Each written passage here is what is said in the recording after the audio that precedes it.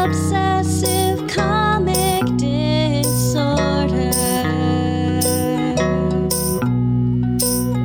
With your host, Gene Weber.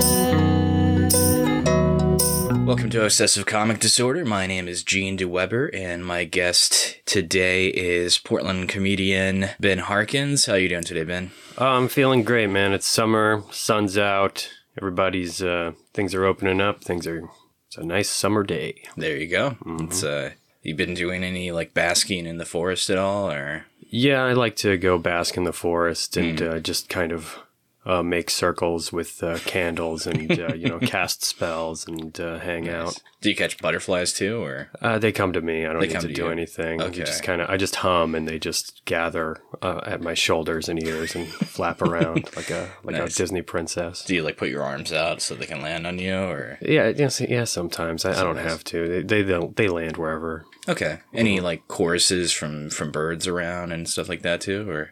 Yeah. Birds are pretty busy this time of year, though. They're not as active. The birds are pretty busy right now collecting nuts. Collecting? So. Do they collect nuts? I thought that was Sure, squirrels. I don't know. Well, they all birds collect nuts. Do too. they just that's fuck with the squirrels? Is that what they do? They're just the squirrels are running around. They're like, "Fuck you! I'm gonna just." The crows get these nuts." do. Crows mess with squirrels all the time. That's true. That's true. They do. Yeah, crows are because they want people to know who's in charge, and they all work together. So. Just always scheming, huh? You never see a crow just hanging out. They're always up to something. Very active minds.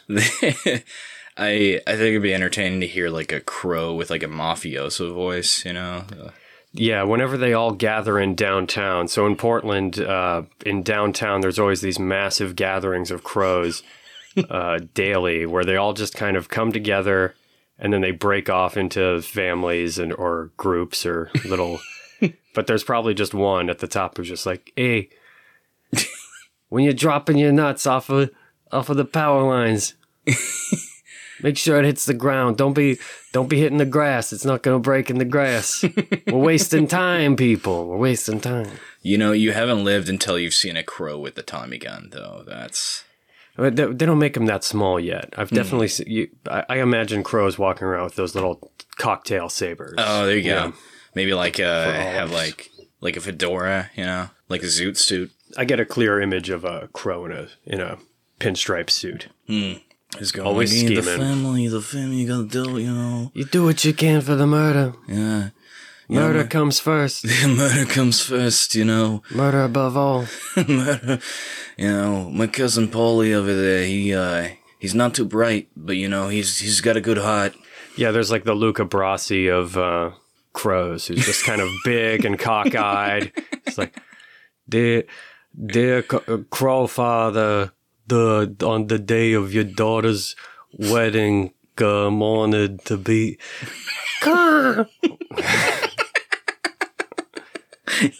We love you, Luca. You're a good boy, but we don't know what to do with you. Mm-hmm. Okay, well that's fun. My roommates are laughing in the background. I just imagine they're laughing at what we're saying. Yeah, I'm sure they can hear everything that we're saying, yeah. And that was a really good riff on Crow Mobsters. That was a great Crow Monster riff. Yeah, I like it. Yeah, so normally there's a lot more riffing, but we can get into the comic if you like. I'm excited to get into this because this is probably one of the best comics I've ever read in my whole life. This is my third time reading. Do you want to say what it is? Yeah. This is we were talking about The Watchmen, or just Watchmen by Alan Moore and art by Dave Gibbons. This is a really, I think anybody who's kind of dips their toes into graphic novels is probably going to read this maybe first or second, or it's sort of required reading just because it's really good, has great characters. The story is pretty crazy and huge and morally challenging. And the artwork is great. I love the pacing of this thing with the way that it's laid out with the basically nine frames per. That's a very Alan Moore thing too, because if you read anything like League of Extraordinary Gentlemen or even V for Vendetta, very much a lot of panels. Yeah.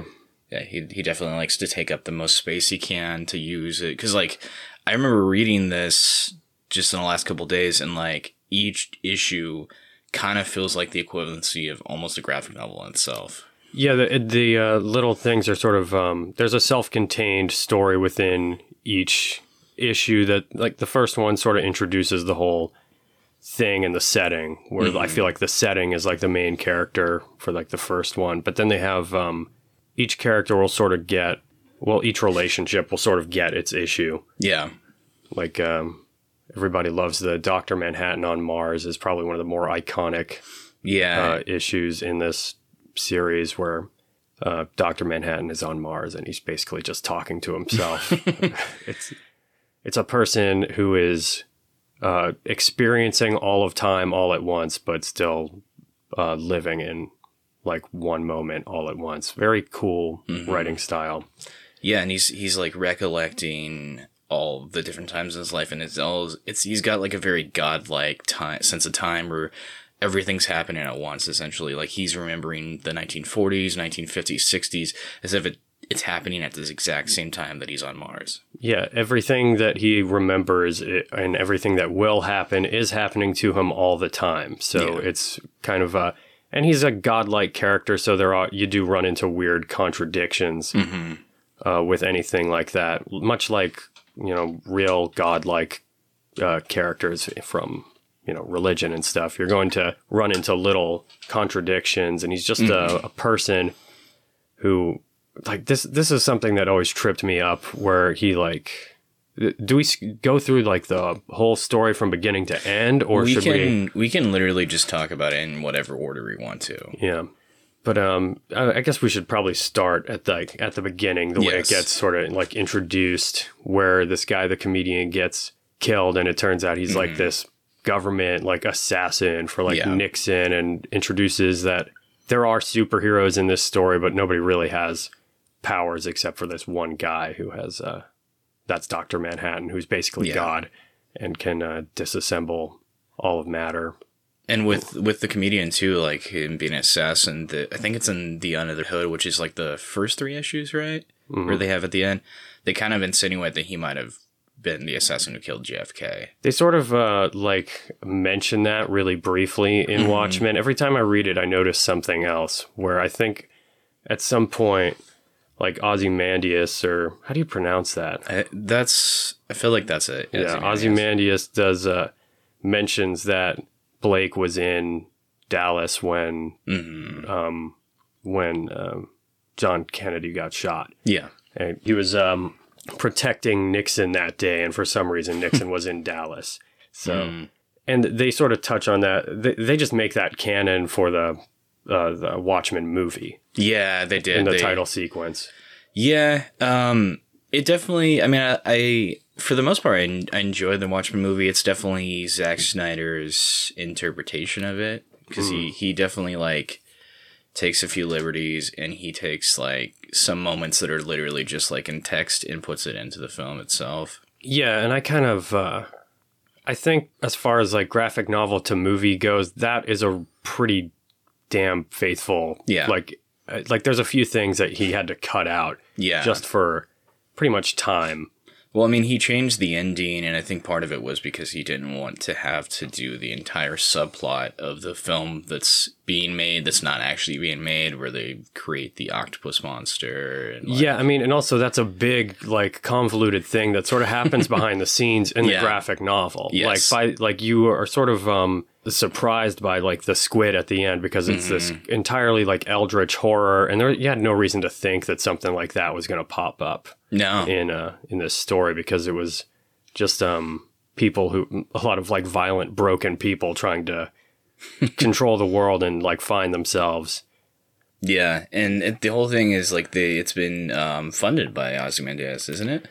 Yeah, he was the whole thing is sort of unwinding of this like dude's conspiracy to try to unite all of civilization against something that is like plaguing it, which is just like the evils that we are all like stuck in that divide us. That's his whole thing. He like sought to become like Alexander the Great. And what Alexander the Great did was he failed to like unite the world under like one rule. So what he did was try to attack like the evils that like corrupt society as a whole. So he wanted, in order to do that, he creates a squid monster that kills everyone in New York, which is a pretty cool idea. Yeah. Like the first time I read it, I was like, what the fuck? Like that's so, Yeah.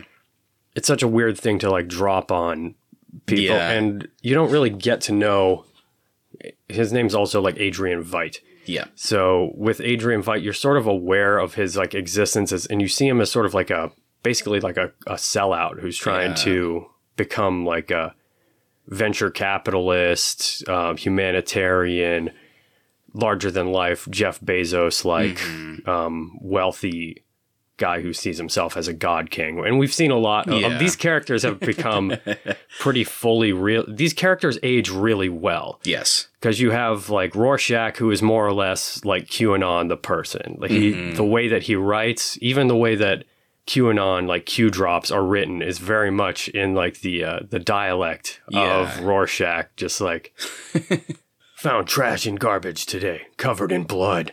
Just you do a really good impression of that. I'm a big fan of Rorschach. He's probably the best character in this because he's the most deeply fucked up. Yeah. He has a deeply fucked up worldview. I never find myself being like, you know what, Rorschach was right, but the story makes him right, so it's not fair. Like, he is like, this is a story about people who have, almost everyone in the story has like moved beyond this like self-imposed role of like a crime fighter going around fighting. Everybody's life has completely changed and they've all aged or matured out of it. Well, there was I think it was after Nam and like right around isn't it supposed to be like the raids for like in New York? I feel like they have some sort of raid going on, and I feel like it's a historical one, but I'm not sure.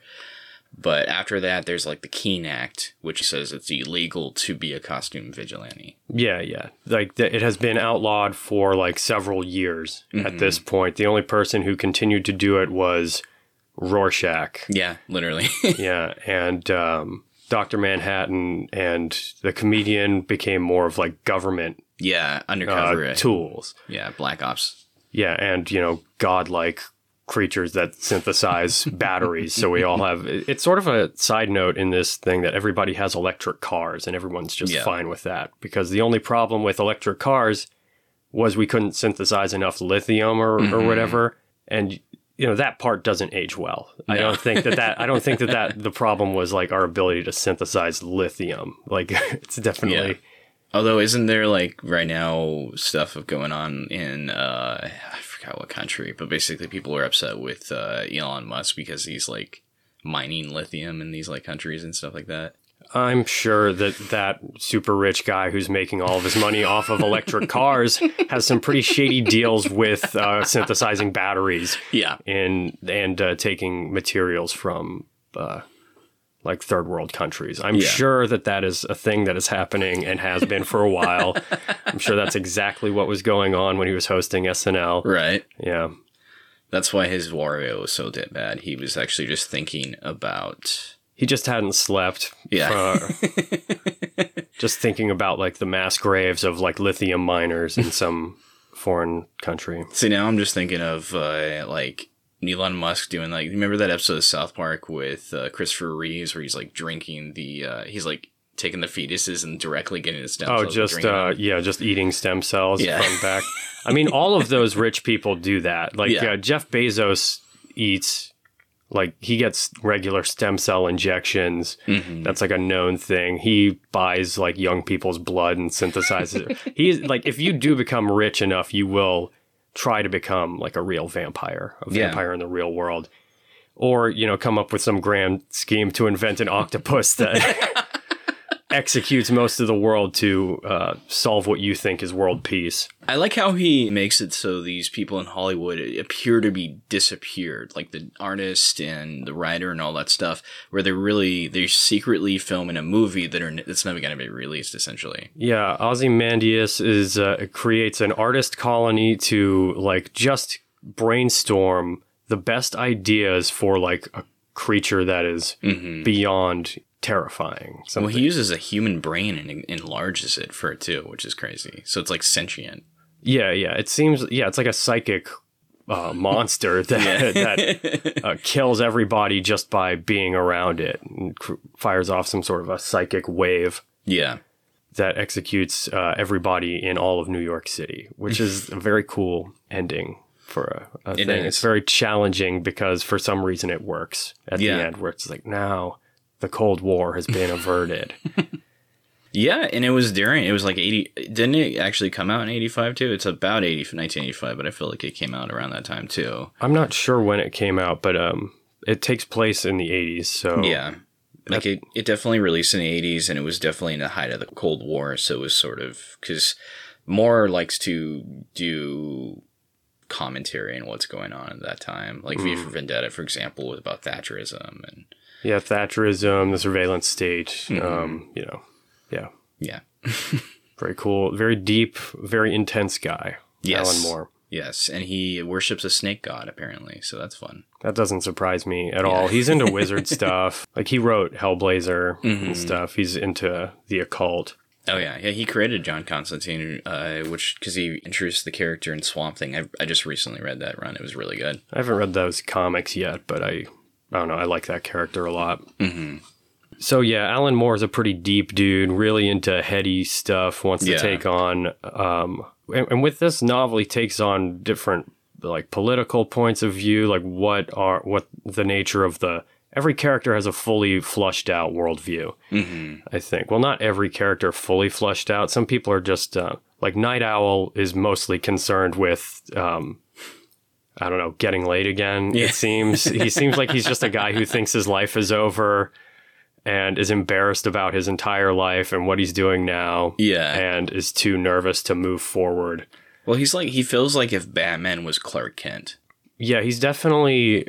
The Batman allegories are very much there. I didn't notice this previous times that I've read it, but there is just a Catwoman character who was sort of just like she was called like the Twilight Lady or something, and he keeps a picture of her that is like signed in his cave, and he's like ashamed of it when somebody looks at it, and he's like, "Oh yeah, I've been meaning to throw that out," but Laura sees it the second Laurie, when Laurie picks it up, is like, "Ooh, what's this?" And then we sort of get a peek when they hook up on the couch later, and he has like sort of a can't find that spark. He's like can't get a boner because and then you get a view inside of his head, and he envisions this old Catwoman dominatrix lady so this superhero outfit thing is actually like a sexual kink for him, which I really appreciate, because most superhero stuff kind of ignores how deeply sexually fucked up most of these people. There's a comic called Sex, actually, which is essentially about if Batman had been being Batman for so long, and he essentially was like a virgin, and then he just like starts going to sex clubs and like and like being entwined in that kind of world, but there's still the weird like villains that he dealt with in there, and like the Catwoman version is literally a dominatrix at the club, and she like tries to get him laid and stuff. It's really I like that. There's a lot of there's like a meme going on around right now because I guess there was a decision from DC where Batman is not going to go down on Catwoman. Yeah, no cunning. And everybody's like, "Hey, heroes don't do that." And everybody's like, "That's why I like Marvel. That's why." But I watch like Marvel movies, and I feel like their sex is completely missing. Oh, yeah.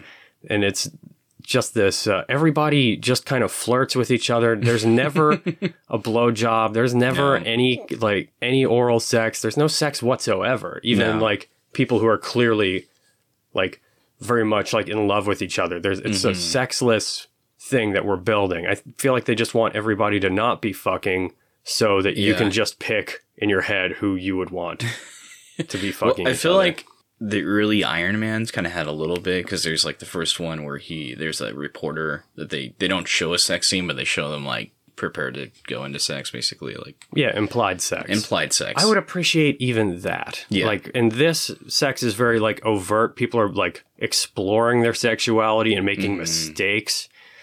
Like, Dr. Manhattan splits into two people to have sex with Lori Yeah. from two ends.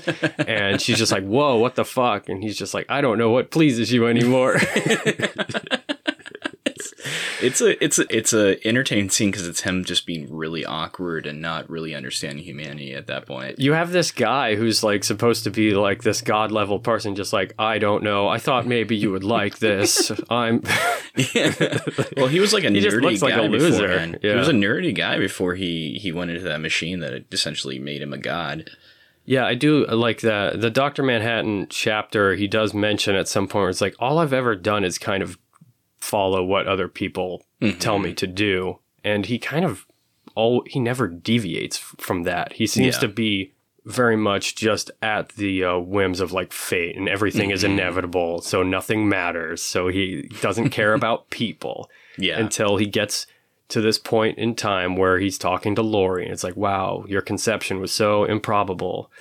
And every person's so improbable that I forget that people are miracles. And we're just like, It's a way to figure it out, I guess. yeah, I'm glad that it's hard to have a character grow when they're supposed to be omniscient and like have their complete, no, nothing matters. A dead body has the same number of particles as a living body. Yeah. It structurally makes no difference. Like, they start him off as this complete nihilistic god figure that is, for some reason, still working with the government and just be out of probably just obligation. Because he is a person who's like never really made decisions for himself as a human, or like he did what his father told him to get out of watchmaking and study Science. atomic Yeah. science, vague temporal barriers or whatever. And he's a guy who would always go through the motions, and even as a godlike person, still just kind of just the only decision he made for himself was to leave Earth and go stand on Mars. Yeah. And just be like, this is better. Dude, I gotta say, Mars, the depiction of Mars is gorgeous. Yeah, all of the art in this comic is incredibly good, particularly that issue, but the just the color palettes of the scene and how the color palettes of the different panels will like interact with each other across the page and form patterns is like totally gorgeous. Just a lot of really tasteful decisions with the color and the inking in this book. It's an achievement for that reason too. It's interesting because like this is a period of time where a lot of the art in comics wasn't super clean. It was like the line work and everything else was very much like it looked like someone just was trying to get the shape of things, but just like scratching a bunch and everything like that. Sort of the Jack Kirby, like, not even Jack shading. Kirby, more like what I mean is like have you read like the first volume of Sandman? No, I haven't. Okay. Well, if you were to look at like even Alan Moore's Swamp Thing, the art isn't super clean. There's good art in it, but it just has this interesting like heavy lines, very shaded. Like the outlines aren't the cleanest, and it was a very popular thing for that time. So like seeing this very atomically correct. Yeah, this is a very visually grounded style of art. Very clean lines. Very like it's interesting because it's back in a period of time where it was more popular to use just like single colors for everything, but it does still have a really good level of like shading and color usage. This is most likely the version you have, anything that's been released after like 2005 or 6 or something like that, was they did a little bit of recoloring while still being faithful for like the Absolute Edition, and that's what they've been using more recently. So I'm curious to see what the comparison would be for the coloration for like the original. Yeah, I mean, what I have here, it's pretty simple with the coloring and stuff. It seems like they'll pick out maybe like 6 colors that like for a lot of the pages, they'll have like 6 colors and just use those like per page. I'm curious if the color palette's the same, because this is what mine looks like. It's the deluxe edition. Deluxe edition, and what page is that? Let's see. It's like my pages are not numbered, but I don't know how we're gonna do that. But I think. I mean, looking at that, it doesn't look like it's that different. Yeah, no, I think you must have the edition released after they did the deluxe edition, or because with the Absolute, I think it was like for the 15th or 20th anniversary or something like that. They were like, we really, the old color palette's fine, but we'd like to have some comeback, and it was like they had the original artist and stuff like that approve it. Yeah, but they wanted to let it pop a little bit while not being like a bastardization to what the original one was supposed to do. Yeah, and like what I have here, it's pretty simple, but it's dynamic. Yes. And yeah. Good art. This is great art. So a little bit more about the plot. You were talking about Dr. Manhattan's sort of nihilistic tendencies. I think an interesting scene is when they're having the funeral for Eddie Blake, the comedian. They have all these flashbacks, which is done in the movie too, where everybody's kind of remembering a different memory with him. Yeah. And Dr. Manhattan is remembering, like, in Vietnam, and he ends up killing this woman who's like, not Manhattan, a woman who's pregnant with his child. Yeah, Eddie Blake does. And he's like, you could have changed you could have morphed the gun into anything. You could have turned it into steam. You could have stopped all of this. You could have made it so my face didn't get slashed and I didn't shoot her. You could have done anything, but you didn't do anything. Mm-hmm. And that's sort of an odd point in the story for me, because like he did just like go fight an entire war, like single-handedly, and win it for America, which is very it kind of seems like, though, within his reality, he doesn't have a lot of control. Like he sort of just acts out what he already knows is going to happen. He doesn't have always a clear depiction of the future. Yeah, and he follows orders, but he won't like act on his own for like people that he knows or anything. The only thing he seems to actively pursue is cheating on his wife with a 16-year-old girl and then leaving her. Yeah. That seems to be like the only decision that he makes for himself up until the end of the story. Besides that, he's just kind of going through the motions. And, he does have like an advanced knowledge of science, and he's like building different like technology. Yeah, I guess he does do things on his own, but in his personal life, he never seems to make decisions. He's just sort of a force of science and government. Well, and to an extent, it seems like he doesn't understand how to, because he still has that kind of like passive side of himself from when he was just purely human. Mm-hmm. Yeah, and he was passive as a human, and then becomes this big Dr. Manhattan weapon thing.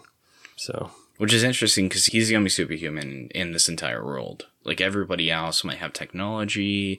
Arguably, I mean, like the people in this story can do shit that people can't do. I mean, fair. It's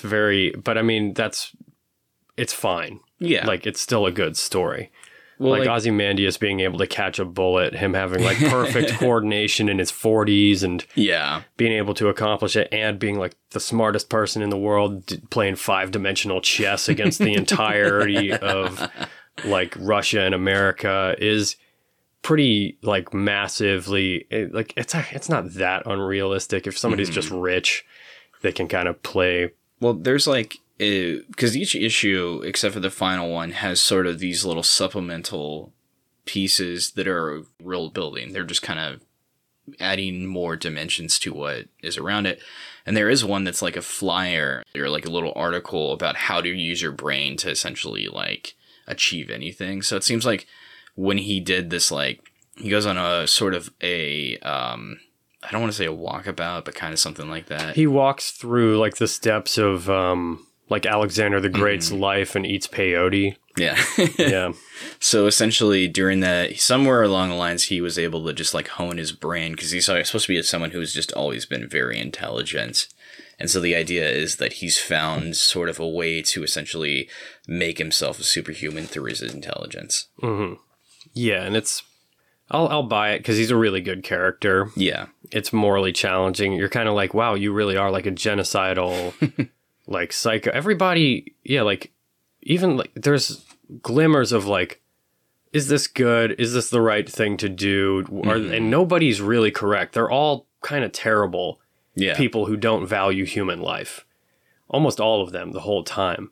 Like Rorschach is probably the only person who's not like a total nihilist about everything. He's the one who's like, oh, well, never compromise. Let's, this world is like just what we make it. So you have to like, he's obsessed with just like destroying evil or whatever. But he's also brutalizes random people on a regular basis and thinks that like attacking 15 people to get an answer because he's working on it is totally fine. Yeah. Like, and acceptable. He's got his own level of moral standards that don't always make sense. Yeah, there's a lot of contradictions with that character, and he's very...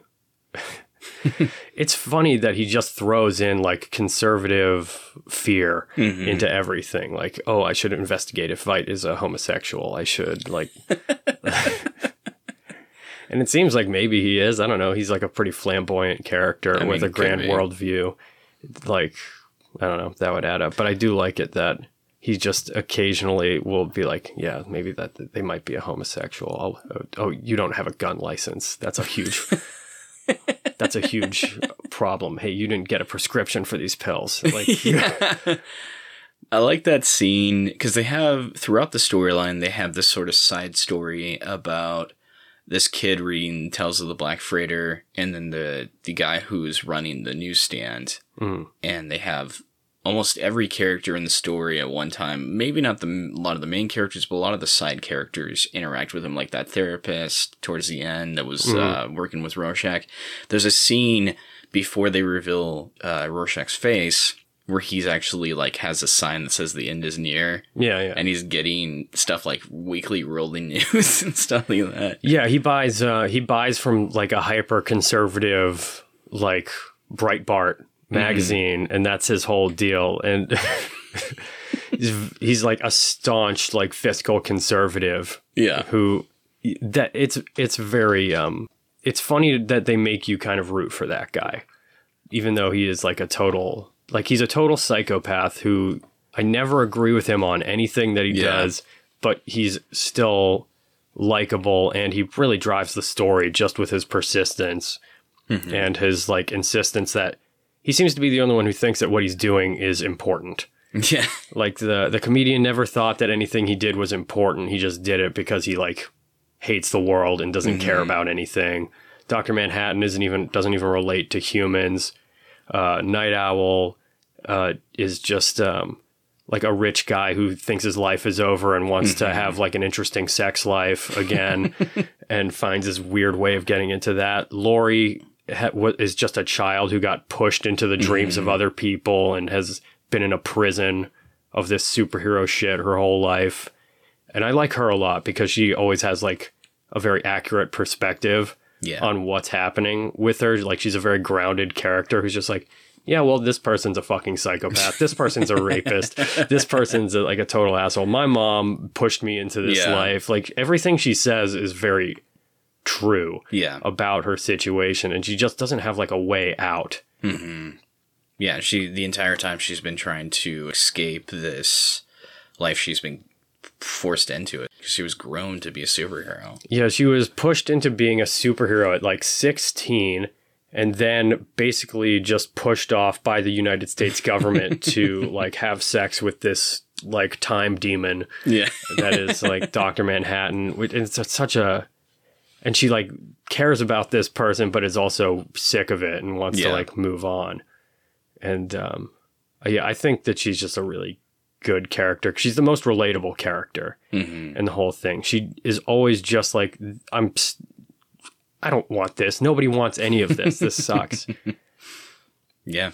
I like that. The interesting thing about Rorschach's background is he has a very rough life. His mom was a prostitute. He was beaten up. I mean, there's this scene where he's beaten up by these bullies, and then he finally fights back. And everybody takes the bully's side. Yeah, because he bites the kid's face and like rips his face off with his teeth. And it's very, because he's very brutal. He's been pushed, and he's a redhead.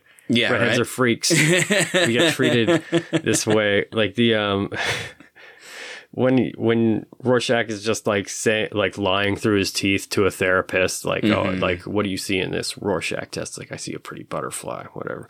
Yeah. It's like, I love that. Yeah, he never really stood a chance No. as a person. So you kind of see where his point of view comes from. Yeah. Well, and he was called like retarded when he was a kid. Like it kind of insinuates that he might have like some level of like autism or something like too. Absolutely. In his Yeah. manner of speaking. Yeah. He's very much like a unskilled worker on the spectrum who has a massive fascination with right-wing politics. Yeah. And like he was like a factory worker and then becomes obsessed with like the Kitty Genovese case. And, Yeah. that part was odd to me that was like tacked on into this story. I'm like, oh yeah, because I've heard about that, and everyone thinks that that's really. Yeah. It's. I honestly feel like it's a little bit gross that it's literally the Kitty Genovese yeah. case, and he's like, it was her name on the thing. It Yeah, was her on the dress. dress, yeah. And I'm just like, they do imply that he might be wrong. Yeah. There, where he's just like, it was an Italian name for this dress. And then I read about Kitty Genovese. I put it together that it's her dress. And you're kind of like, well, so they do seem to sort of leave room for his conspiracy brain to be wrong. And his conspiracy brain is proven wrong here Yeah. and there, but he's always on to something. So it's a good character to have in a story like this where everyone else has given up on life. Yeah. Like he's got an ambition. Even it feels a little bit like Blind Ambition because he's very black and white. He's just everything. He's always moving forward, always pursuing what he considers like integrity, what he considers his idea of how the world should be. Yeah, even though the situations he creates do not at all advance like the world that he would think is like decent.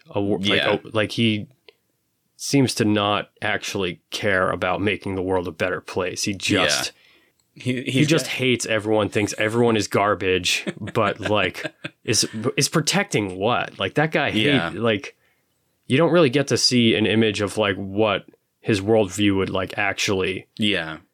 And because of his right-wing politics, you would imagine he just thinks that, okay, white people should have houses and make enough money and not pay taxes. And that's it. You don't cheat on your wife. That's it. Like, yeah, no promiscuity, no sexual deviance, no nothing outside of just straight white. The straight white American dream. Well, I think it's crazy. Like when he finds out that his mom died, his only response is good. Like I love that. I love that. It's such that's almost played for laughs. I feel like it is brutal, but he's such a brutal character and you're so used to it by then. It's like, of course he would have a one-word response to the news of his mother dying. And like, he never has any sort of feelings or like femininity at all. Like he completely rejects anything that he sees as like feminine. Like this guy is deep down like a misogynist who like does not. They see his apartment. He does not do dishes. He does not cook. He is against cooking. He eats food as it is and says, "Fine, like this. This is great." Yeah. And at some point, he just eats an egg out of the shell. Like the guy doesn't cook. He eats beans out of a can. He's a very like macho chauvinist. That's part of his worldview. And every woman he is incredibly suspicious of the entire time. And there's like an old superhero who was like a lesbian who was like murdered in her bed with her lover, and he's just like, well, they were lesbians, they like deserve it. Like it's like, dude, like he like this guy is not like, as much as he drives the story of Watchmen, there's always just like the undercurrent of like, yeah, but he's like a really deeply fucked up, has like this impossible worldview that is totally unrealistic. Yeah. Well, I mean, he, at the end of the book, like, when everybody in house has decided sort of begrudgingly that what happened is the best for the world because they found a way to essentially unite everyone. Yeah, if they out it as a lie, then if they out the squid as something that Adrian Veidt didn't do himself, then all World War III will start again, which is the conclusion that they all kind of unrealistically come to, where it's Yeah. like, well, this already happened, so now it's world peace, and Yeah. we have to protect this lie. I like. Did you ever watch the show Watchmen on HBO? Yes, I loved it. It was great. I love that they have it so they're still keeping that as like a thing. They have all the squids falling from the sky. Yeah, just occasionally, just to remind you of extra dimensional Yeah. squids or whatever.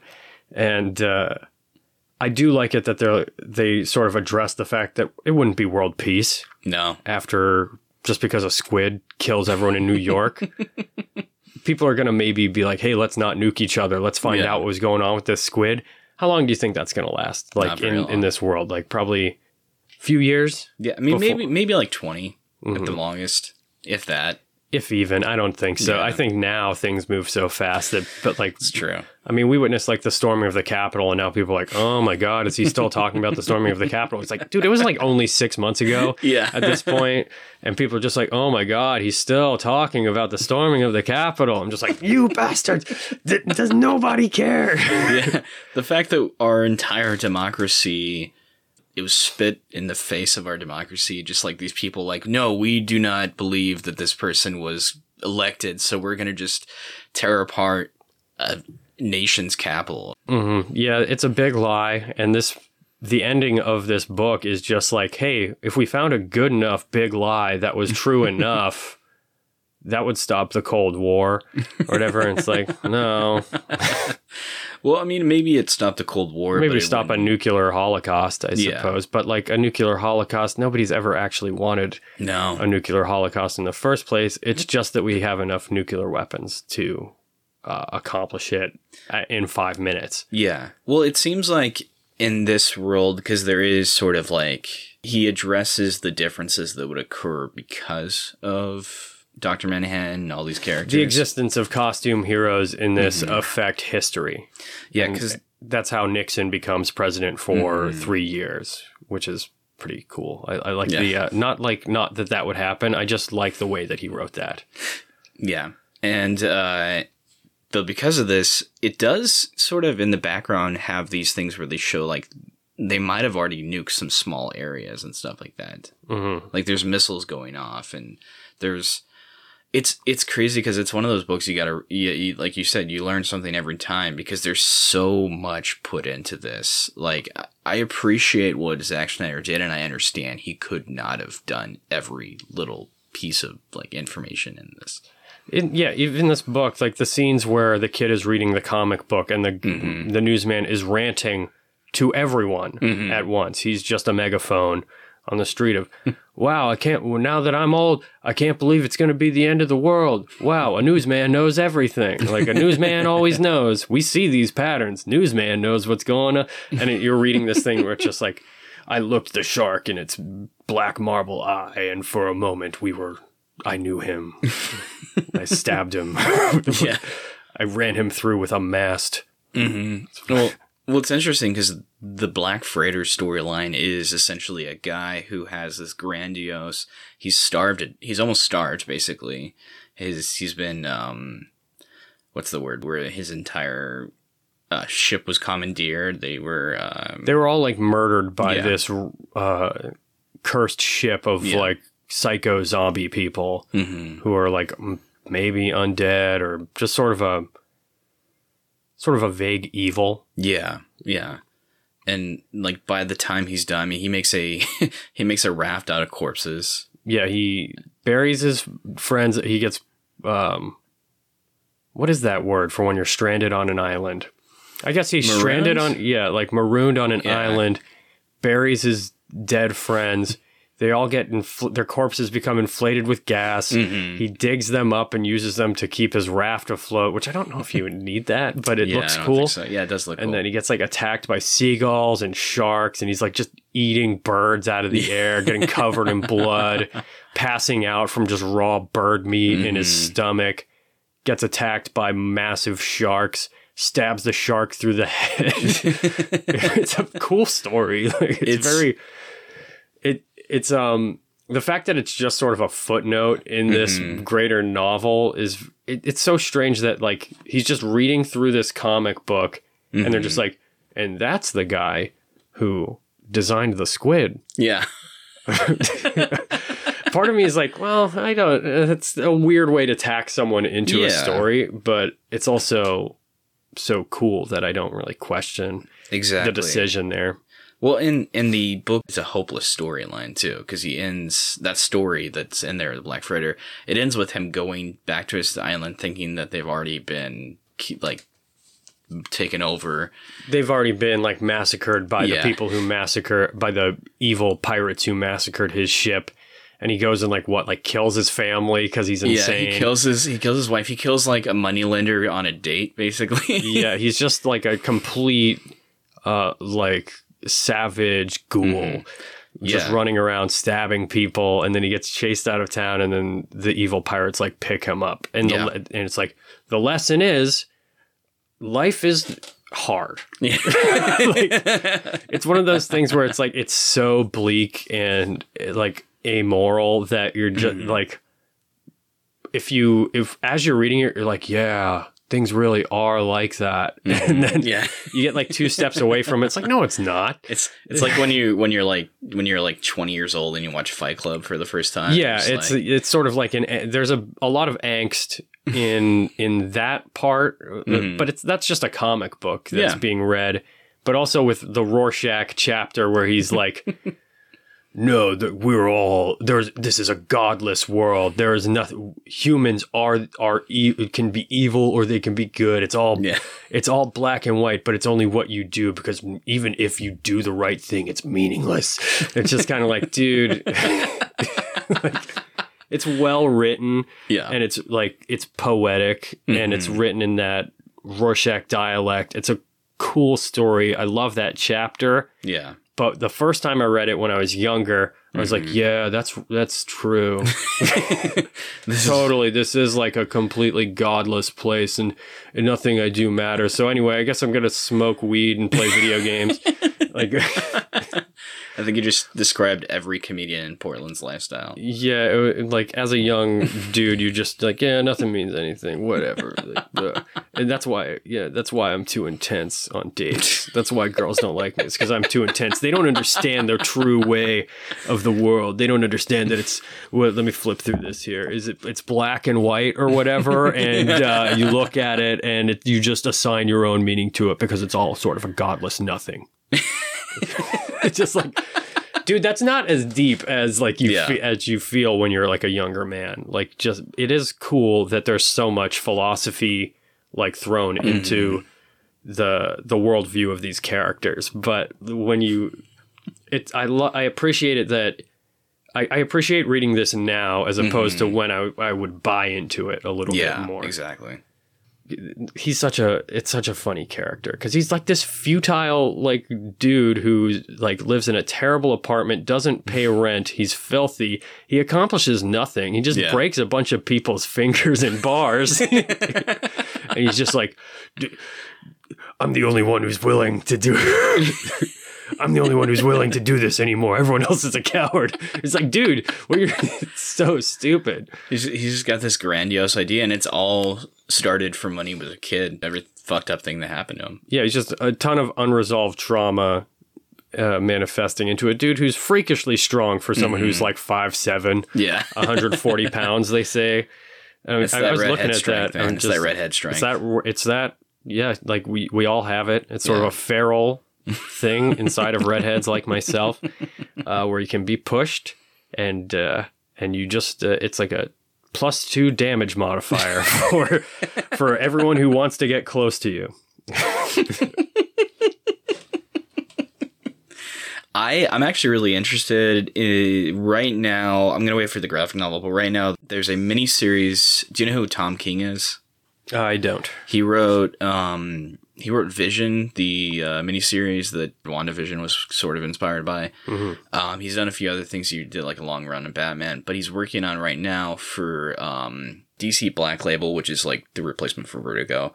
He's working on a Rorschach miniseries right now. Okay. And I don't know how it works because it's supposed to be a sequel. And I thought he died at the end. He does. He gets murdered for saying, like, fucking, I'm gonna Yeah. expose you people. So somehow It's a really good scene. Somehow it's a sequel, and it's supposed to be like through his perspective the entire time, which I'm really curious about. Just narrated through. Somebody just guessing? wants to write in that style because it's fun to speak in just short declarative statements. Yeah, I love that scene in the book where he's with Night Owl, and he's just saying all these things, and Night Owl's like that's really insulting. Like, these are like, you're just insulting everyone. And he's like, Yeah, you insult everyone, you mooch off of everyone, and you insult them. Like, you're a terrible friend. Like, you're hard to be around. And he's just like, I'm sorry that I'm like, I don't know how to express myself. it's like the closest thing you get to like an apology, and it's really not. No, It's not an apology. Like, it is an apology, but there's very little work. yeah. He's doing very little work there. And Night Owl's response is basically, it's fine. I'm just Fine, tired. man. I'm just. And I think a lot of dudes have had that, have had a bro like that who is just like, man, you're so fucking annoying when you're fucked up and you suck and you're just like, you're a drain on my life, because we all become that eventually to each other. But he's I don't know if that's true, but it's sort of a. Talking about Watchmen just talking about Watchmen. I'm adopting bleak things. Yeah, you're just becoming a Bleak nihilist. thinking. Yeah, by the end of it, I'll just be like, it's right. Yeah, it's right. And there is no. I mean, structurally, it's the same. If I was dead. But yeah, we have all had that moment with a bro where it's just like, dude, you suck to be around, and they're just like, I'm sorry, but I'm like this. Yeah, that's something you learn as you're older, is when you're trying to apologize to someone, if you're apologizing and then just explaining yourself, it's not Explaining really... that you, like, this is why you won't change. Yeah. Because I'm just like this. And it's just like, yeah, that's really cool when you're like a teenager or early 20s or whatever. Yeah. I mean, early 20s, the more I'm around people now that I'm in my 30s, they just feel like they're in their teenage years, really. Yeah, I think everything kind of gets pushed back, or maybe it's just like that's how you look at it once you've been through it. Yeah. Or something. I like to call people in their 20s adult light. Yeah, but I've met like people who in their 20s who just didn't fuck up the same way that I did. So it's kind of you got to just hear everybody's story on its own thing, Which is fair. I definitely know some 20-year-olds who are just like, yeah, you're like me when I was like a baby. Jesus. You know, though, I almost think that in itself is a lack of maturity, because a lot of times they'll realize later on, they're like, no, I was still a baby at that time. Yeah, and I think you got to give yourself that kind of compassion in your old age, too. Not that we're old. Yeah, I was going to say. Older. Current age. Current age, yeah. Yeah. How did we land on that? Now we're just talking about dying. Yeah, just death, dying. Aging. Be like, yeah, we're just like, yeah, our lives are over too. Should we just talk about Bukowski now? I mean, let's smoke some cigarettes in your room, man. Doesn't matter. Gonna go to the factory and get drunk at work. Go home and go punch a date and then walk home. Yeah. It's like, whatever. Anybody want to fucking fight me? No. Someone just like tries to approach you and you just throw them in the garbage. You're like, you're part of the garbage. We're all fucking garbage. It's all fucking dump. That's why I don't fucking care about anything. I'm a fucking poet. You just don't understand how deep I am. This is just, we got to reel it in here, Gene. We've taken this, followed this thread out to, I think, a toxic place. Yeah. This is definitely approaching, I feel like the next thing we're going to say is like, let's make some car bombs right now. Let's just blow things up. Why not? Who fucking gives a shit? Project Mayhem. We're all just fucking monkeys walking around acting like anything means fucking anything.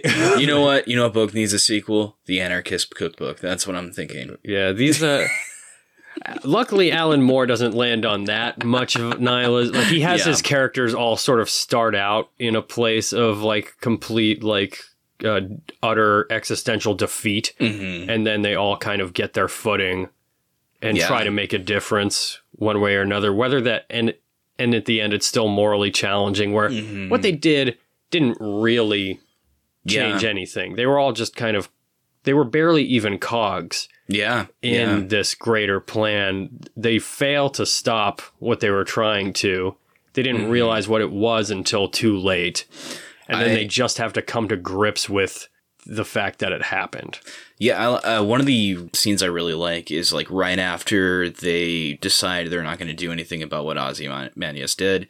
There's a scene where Night Owl and Silk Spectre, or Laurie, and I forget the Night Owl's name, but Dan Dryberg. Dan Dryberg, yeah. So they're just very vulnerable, and she just says, "I need you," and they like have a very intimate sex from just, and it's just vulnerable. It's not like there's something almost like pure about it.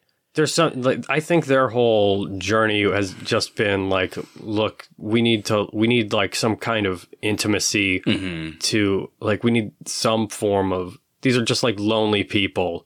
She's been with like she's been isolated on a government compound with like a space cadet fucking god for 20 years or something. Yeah. And then he has completely given up on ever like changing anything. He's basically in retirement mode. And it's just two people who I don't think they even like love each other. They just need each other and like each other's like affection. And there's growth through that. I think that's one of the deeper parts of this thing, that it's not a love story, but it's two people who very much do grow and need each other's company. And like, it is rooted, it becomes expressed sexually. And I'm just like, that's fucking cool. Well, at the end, it's interesting because they go into like their own self-established witness protection, it seems like, because they dye like their change hairs. Their identities. Yeah. They look completely different. Like, he doesn't even look like himself. He has like this like 70s mustache going on. Yeah, they do a good job of changing their appearances. Yeah. Like, when I read it, I was just like, wait, is that them? Cool. Yeah. Whatever. Well, because they go to her mom's as a sort of like a last goodbye to her before they go on to their new lives. Yeah, which, I mean, it does seem like it may not be a love story, but they do slowly fall in love with each other throughout. How could you not like be like, hey, look, we're the only two people in the world who saw what happened in Antarctica that day that all of New York City was completely destroyed by a squid god, and everyone we know died. like there's definitely like a bond there. Yes. And they do, it's not like these are two people who like don't care about each other at all, but it's not like they completely, I don't know. I think it's just an interestingly good and kind of realistic relationship. Yes. Yeah. It's not trying to be like, oh, it's not like they learned that like love is the fucking answer and like love can fucking save anything. It is two people who are pretty flawed. One of them like has basically just nothing going on. Night Owl is sort of a shell of a person. And even at the end, he's like, he only sort of finds himself just through action and sex. Yeah, well, the first time they actually successfully have sex, it's because he was in the Night Owl costume. Essentially, he felt like he had a purpose again. Yeah, like in his dream, when he fails to get it up the first time that they screw around, he dreams about them in their, like, tearing their, like, human skin off, and underneath it is a superhero costume. Yeah. And stuff. And it's kind of, so it's a kink thing for him. For and it's cool that it's, I think it's told in a way that is like kind of beautiful, kind of pretty. It's not like, hey, look at this, he's got like a kink or whatever. Like I think the way it's written is with a respect for somebody who is sort of in a sexual cage and is trying to get out and needs to like find a way to do that. Well, there's also a weird like prophetic dream feel to it because it's on Mars. First of all, it looks like he's on Mars, and at the end they explode. They get killed by nuclear whatever, like Holocaust. So like that doesn't happen, but it's like this fear. It kind of realizes a fear that a lot of people had at that time. Yeah, they show. I mean, a lot of the tension of Watchmen is anchored in this concept of like the doomsday clock and how close we are to annihilation and how powerless we all are to stop it. Like, and you see people who are making the decisions. There is like this aura of overwhelming doom and powerlessness over what comes next, and that escalates throughout the entire thing. It's mostly just people watching the news being like, dude, they invaded Afghanistan. What does this mean? Oh, God has left us. Is America capable of like fending for itself? Are humans like doomed to like destroy ourselves? And it's pretty, I love the doominess of it, and everybody's just kind of trying to find anything within the time that they kind of have left, whether that is like the destruction of evil, resisting it with like Rorschach, or, you know, discovering yourself sexually like Night Owl, or like escaping your prison of a marriage with Lori. Yeah. And then having a life of your own whatsoever. I love her whole arc. That's cool. And then Ozymandias has his grand worldview that even though he like wins, he gets his way. At the end, he's just kind of an asshole by himself in the fucking snow. Well, I like in the Watchmen series, Dr. Manhattan sends him like his own planet. Yeah, where he's created some form like clone life, and he's just like feuding with these weird clones. That was really entertaining. That whole part I was just like, this is kind of surreal. This is interesting. He's like launching bodies against some sort of like domed sky or whatever. Yeah. That show was a very cool sequel. It really was, and as much as I like the Snyder Watchmen, in some ways I felt like the show, even though it's a sequel, is a better adaptation of that world. Well, it is. I mean, it's definitely more complete because they went off of the graphic novel instead of the like. We used Dr. Manhattan's energy to create a bomb instead of a squid monster with a psychic attack. Like, it's definitely more faithful to that world, and it expands on like the more interesting ideas of like, because there is like a finality, like it feels like it's over. Yeah. This story when it's over, you're just kind of like, you're not like, wow, what's going to happen next? Yeah. Mostly everyone's dead or gone, or like Adrian Veidt is basically just a sad fucking lonely person, and you have like two people who basically have nothing. They don't really have much to do except for just be two ordinary people, and you're not that curious about what that's going to look like. Yeah, I don't think that, like, it seems like they're just going to get a house and try to make it work. It's interesting because when you see the all the like the death and destruction by the squid, you see all these characters like the psychiatrist, like you see there's that gay couple, the lesbians, they were getting in a fight that slowly was like escalating. They're all dead. Like, all these people are dead. They got the newsstand, all these people. And it's interesting because you've been seeing these people, dark stories going on. Because, like, the psychiatrist is depressing. These people have had, like, visceral fucking struggles. Yeah. And are just trying to deal with the world around them and what it means. Yeah. And they all get fucking flushed. Yeah. That psychiatrist, like ruins his marriage over his obsession with like, well, maybe he does like what we were talking about, where like a young man is like, yeah, I guess the world really doesn't mean anything. And he's like a psychologist. Like, that guy should have tools against falling into one depressed guy's worldview. Yeah, but he doesn't. That makes the story more interesting. That he's like haunted and shaken. And it's interesting because at the end, right before everybody gets killed, there's this whole the woman's getting beat up by her ex-girlfriend, basically, because her ex-girlfriend doesn't want to like break up. And he decides to intervene, and his wife is basically like, don't try to help anyone else. And he's like, I have to go on. I have to do this. This is who I am. So he has this weird conviction. And a lot of it was he was still trying to cure Rorschach, and it ruined him. Yeah, and I guess adopts a little bit of like his worldview that you have to do something. Yeah, exactly. Where it's like, you can't just take care of yourself and feel good or whatever. But yeah, I mean, that's neat that there's like, because that's a very subtle part of it. But again, like, yeah, it's all very well flushed out, and then everybody just gets flushed. It's done. Nothing, like, it all, there is like a doominess and an inevitability to it. It does pull you into like the sacrifice that is like being made of these people. So you're kind of like, Adrian Veidt's kind of a fucked up asshole. It probably wouldn't actually fix the world, which I'm glad they got into in the sequel. Yeah. But when you read it especially for the first time, you're just like, damn, like it's morally challenging, because you're kind of like, okay, well, if everybody got nuked, would that be better? Probably not. No. It would end in the same thing, but would everybody have been nuked? Like, does our assumption that we are going to have like an Armageddon scenario, does that like become a self-fulfilling prophecy? And during the Cold War, I'm sure that was a kind of a realistic thought. Absolutely.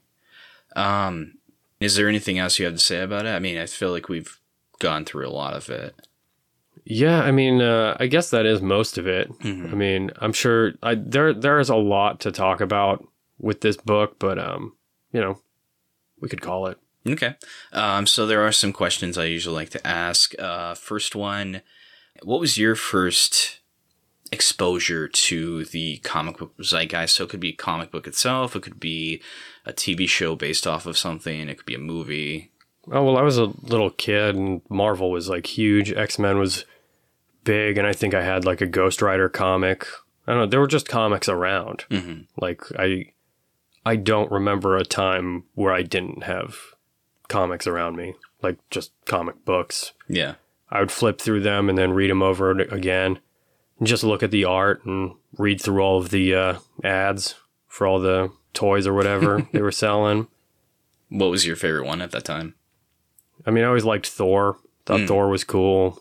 And Ghost Rider, because he has a skull for a head. Yeah. And I thought motorcycles were cool. Yeah. So it was just like, I was a little kid. I was just like, yeah, that's the coolest one, Ghost Rider.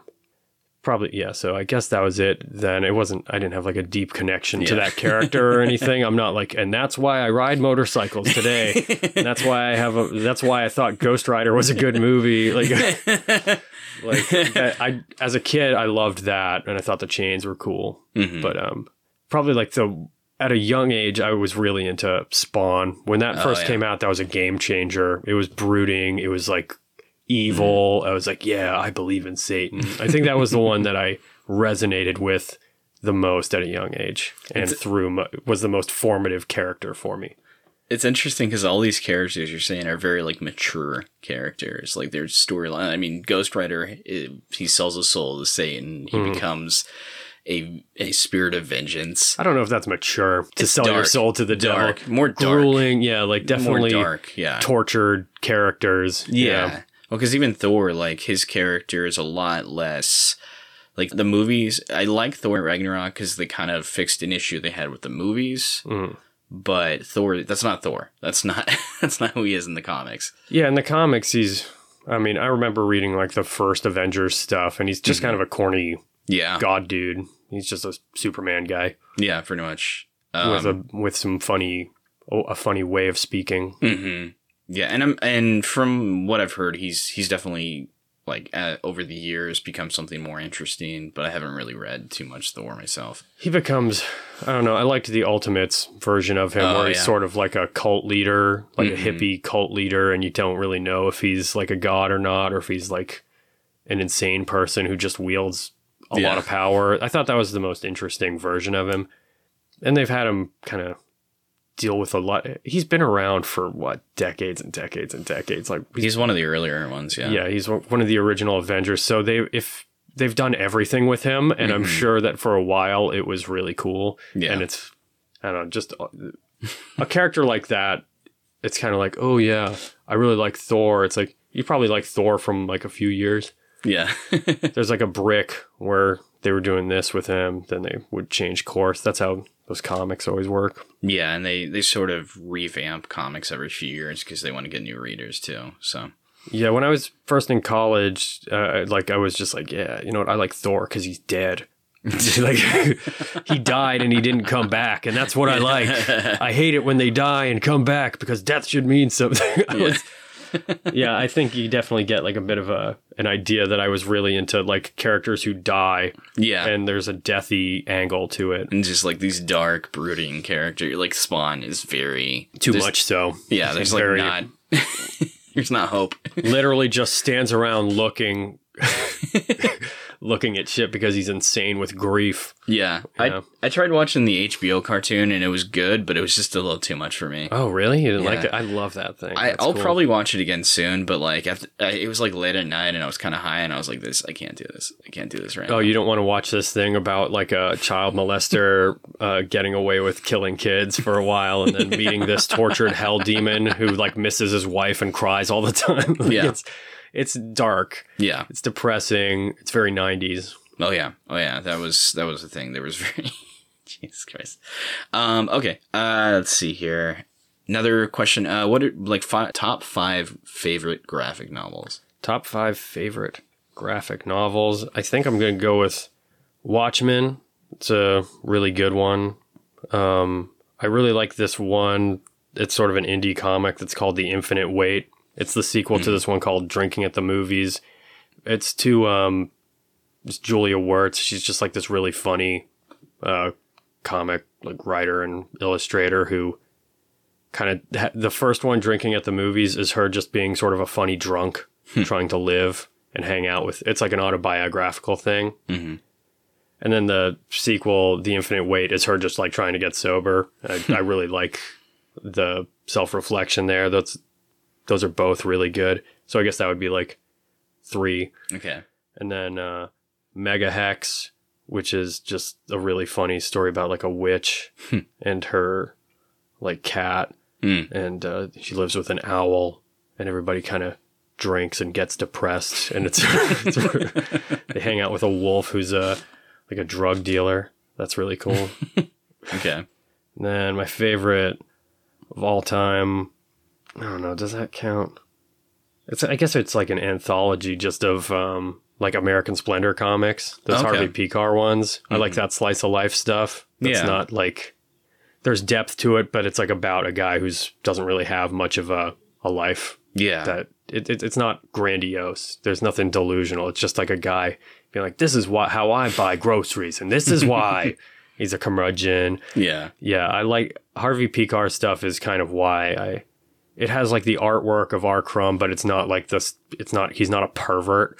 So Yeah. it's kind of like nice and like grounded. So I guess, I don't know if you call that a graphic novel, but any American Splendor I mean, stuff. I would like because each one has their own sort of. They're all different parts of his life, but they're all kind of self-contained too.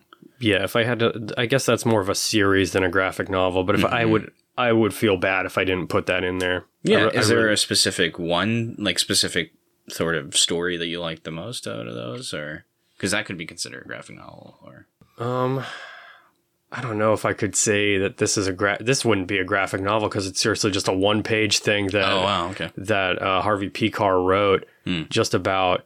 He was talking to like a Holocaust survivor about like a miracle that happened in a concentration camp where they were like lining up everyone and just explaining how it's like, you're gonna be here, you're gonna work, and like it's a very doomy, terrible place to be. And then one of the Nazis like drops their rifle, it fires, and it kills the guy in the watchtower, and the guy falls out of the watchtower. And then it just comes back to the guy who's telling the story. It's like, and that's when I knew I would survive. that's really cool. I thought that was just like a deep, cool 1-page thing that was very moving and That's- stuck with me. That's dope. And then the last thing I usually ask, what inspired you to do comedy? Oh, to do comedy? I kind of was always sort of funny, but I was just funny at parties. What inspired me to actually do it? People told me to do it. Okay. They were just like, yeah, like you're funny enough, you should try it out. And then I went to a few open mics. It's not that deep. Yeah. I don't know. It's a calling for me, Mm-hmm. but I think my origin is just I wanted to be out of the house and have something to do, try something new out. You don't have to have a Batman origin story. You know? Yeah. And then my dad said, "You'll never be a comedian," and then he died. And the house burnt down, and Then the house burned down, and in the ashes, I found a cross, and I held it in my hands, and it burned into my palm, and I realized, and then I went to an open mic and said, "Hey, it's a living." Terrible. Worst fun. that's funny. Yeah, and then you had devil worshipping like animals hang out with you, and they told you to sacrifice a virgin, and that gave you your power to tell comedy. Yeah, it was definitely something evil Yeah. at some point. Yeah, or just hanging out with witches. I don't know. I mean, that's fair. Any advice you would give to anyone who's starting comedy at all, or? Just be yourself. Don't it's hard right now. Yeah. It's when I started, it was 8 years ago, and there was sort of a landscape to define yourself against, and now there is no ecosystem for comedy right now. So, but I mean, it's emerging again. It's crawling back out of the ground. The best thing you can do is just be good to people. Don't make it about what you can get. Make it about like what you can create. Something like that. Care about, explore yourself, use it for something that, try to write something that's true, I think, or just funny. Yeah. And if it's not funny, don't be like, no, that's funny. People just don't get it. Like trust audiences. Yeah. Yeah. That's a hard one for some people because so many people like to blame the audience, and it's like, I mean, like sometimes it is. Yeah. Sometimes it it can is. be. But it's not but that's like one night at a time. It's not like your material and stuff. Yeah. I don't know. And sometimes it's good to have a little versatility because maybe you have material that will work for the audience and then other that just won't. Like you just need to kind of play around with it. Yeah, like I do pretty well in the Pacific Northwest, and then I just did a show in Idaho, and they didn't like me. Yeah. It's fine. Yeah. That's 25 minutes. They thought I was fascinating. They didn't ignore me. I mean, there's something that you But they said there. didn't like me. So, it's fine. It's one night at a time. Yeah, yeah. And I'm sure, I mean, did you feel like you learned anything from it, or? Oh, did I learn anything in Idaho? Yeah. I learned that, maybe I don't like Idaho that much. I think I learned that I don't like Idaho. Maybe there's other That's parts fair. of Idaho That's that I would like. I'm not trying to be like, hey, fuck Idaho. But I mean, when I left, I was definitely like, fuck Idaho. And That's fair. I'm willing to be like, okay, well, maybe that was maybe I didn't have a great time Yeah. in Idaho. I think that's the message of the podcast. Fuck Idaho. Yeah, I think that's definitely what Alan Moore was driving at. Yeah. That's why he has a nuclear alien squid wipe out Idaho. It looked a lot like New York, but it was actually Idaho. Yeah, the whole thing. Yeah, everything. The entire Pivot over comic. to Idaho. The entire comic actually took place in Idaho. Yeah, after I got off stage in Idaho, I was like, I wish a fucking psychic squid would. Then I talked to people after the show, and they turned out they were kind of nice. They're pretty cool people. Yeah. But I think the thing we need to say is we need to, anyone who lives in Idaho, we're sorry, move to another state. That's what we're saying. we hope you can get out of Idaho. Get out of Idaho. Learn, get out of that prison of people who don't think that Ben Harkins is funny. And they're not. Idaho is not alone in this either. There are more people who probably don't think I'm funny. Yeah. So Well, you can't please everyone. and that's what I should have said Yeah. at the beginning of this question. I just should have said, "Hey, you don't have to please everyone." Yeah. Well, that's a good point still. Anything you want to plug before we're done? Anything like it, even if it's just social media or... You can follow me on Twitter and Instagram at the Ben Harkins, and I'll be posting updates for shows that I have coming up, and they're popping up now, getting my calendar back together. So find me and come see me. And I've got some funny drawings on Instagram that I put on there, so maybe you'll like that. Nice. All right. And you can always follow me on Instagram. I have Nearly Functional Comedy, Nearly Functional Comics, and then, of course, this podcast, Obsessive Comic Disorder. By the time this comes out, I might have a website. I don't know. Well, maybe not by the time this comes out, but if you're listening to this like 6 years in the future, I'll probably have a website by then. Yeah. All right. Well, thank you for listening. Thanks for listening, everyone. This has been Obsessive Comic Disorder. My guest today was Ben Harkins. Enjoy your life, everyone. Thank you for listening.